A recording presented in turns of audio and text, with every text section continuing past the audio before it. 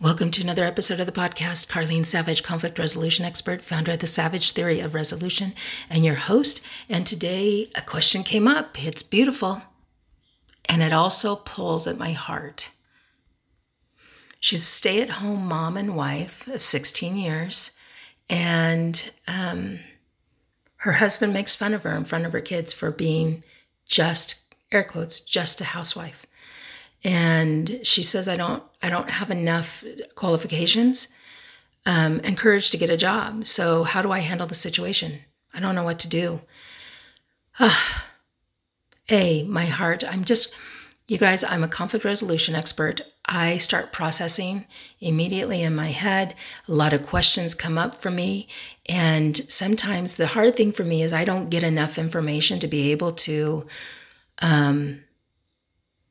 dial into just one answer or to maybe two answers, because there's a lot of things that are left out of this question. For example, did you and your husband decide you were going to be an at-home wife? What was his opinion then of a wife and a homemaker? What is his experience? Does his mom, is she an at-home wife? Why does he make fun? These are questions that come up naturally in a good conflict resolution mind. And the whole point of this podcast is to show you how to think through. Yes, I'm going to have opinions. I'm going to have points of view, but really it's to help you hear and see how resolution processes. How do we process things in order to help others get to a good settling point? So, and because this is a one-sided conversation, it's just simply a question, I don't really get to ask those other questions in good conflict resolution. And those would be some of my questions. What was your understanding? Were you guys okay with you being a housewife and a homemaker? When you guys decided that, what was the feeling surrounding that? Was it warm and fuzzy? Was it something that you felt like you really accomplished something and it's such a beautiful, life plan? Or did you do that under resistance? And because, you had goals to go to college or to do something like that and get a new skill set, but because this, flipped the switch, did you get pregnant?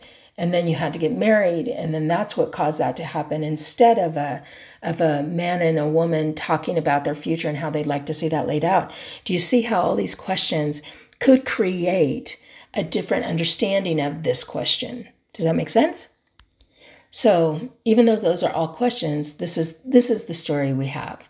She's been married 16 years. She's an at-home housewife and mom, and the husband is making fun of her in front of the kids for just being a housewife. I don't know why that would matter, whether it's in front of the kids or not in front of the kids. If you feel like you're being made fun of, where does that come from for you? And if it comes from an authentic place, then it doesn't matter whether it's in front of or behind closed doors. It would kind of hit you the same. And so that needs to be looked at. You need to know why that is. Now, let's get into I don't have enough qualifications and courage to get a job. Okay, great. Do you need to get a job? What about, I know with me, I have 7 kids. So I have a lot of experience, more than the average. I have a lot of experience understanding many personalities in a home dynamic, many experiences. You get so many experiences. It's like you almost feel like, could you give me a situation I can't handle? Because you just have so many. And then the things that we introduced ourselves to over the years and exposed ourselves to, and the conflicts that we exposed ourselves to, like bringing other people into our home to live and how that dynamic.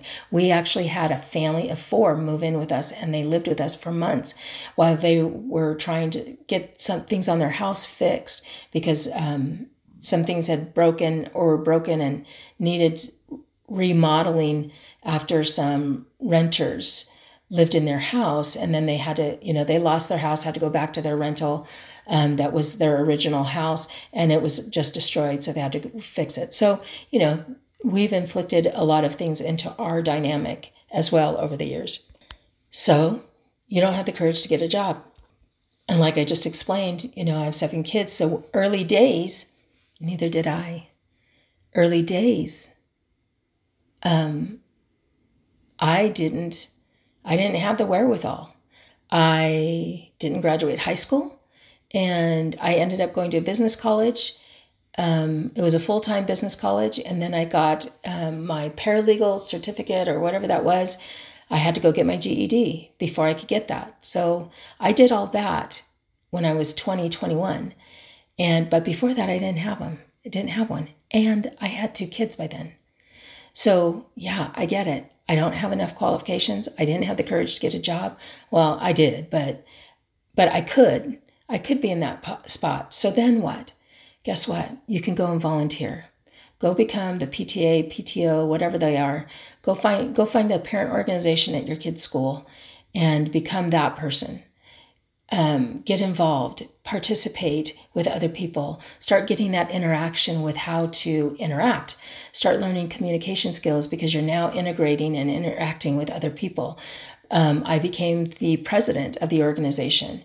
Well, you know, what is it that's important to you that you think is important to kids in that role? You can go out, and I've gotten involved with civic organizations. I was part of this group. It was a women's group, civic group, where they encouraged education. But this group happened to be people that were 60 and older, and I was 30.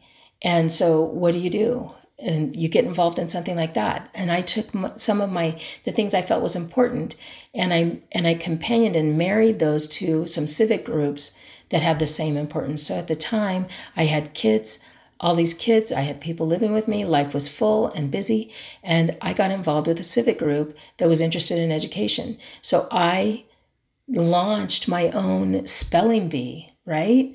My own spelling bee, and within that organization, and put that organization as the head of it.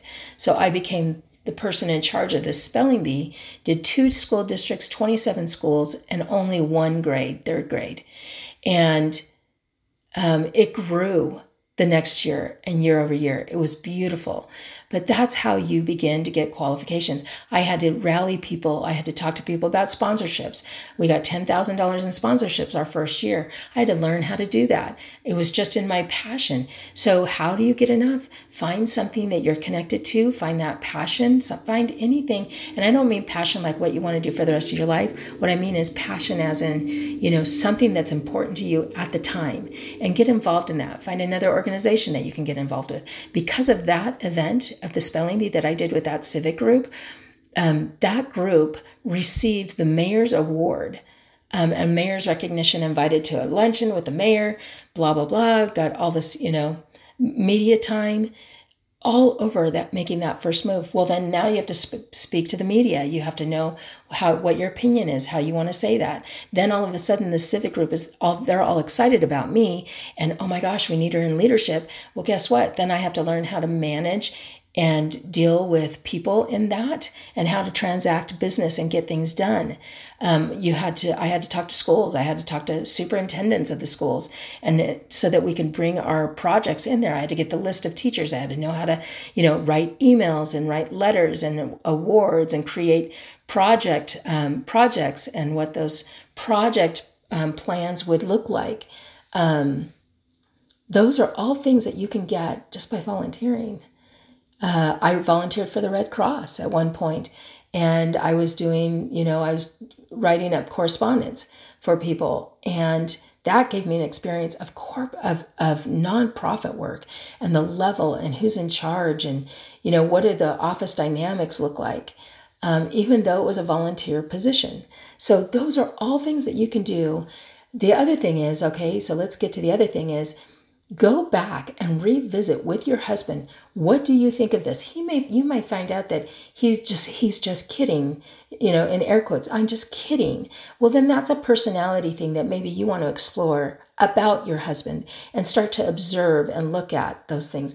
In conflict resolution, that's what you do. You start looking at people and kind of exploring, hey, is this just me? Is this my insecurities, or is it part him? What part of him? How does he feel about this position? And you start examining those things. And maybe those things are off, and you need to have that kind of a conversation between a husband and wife.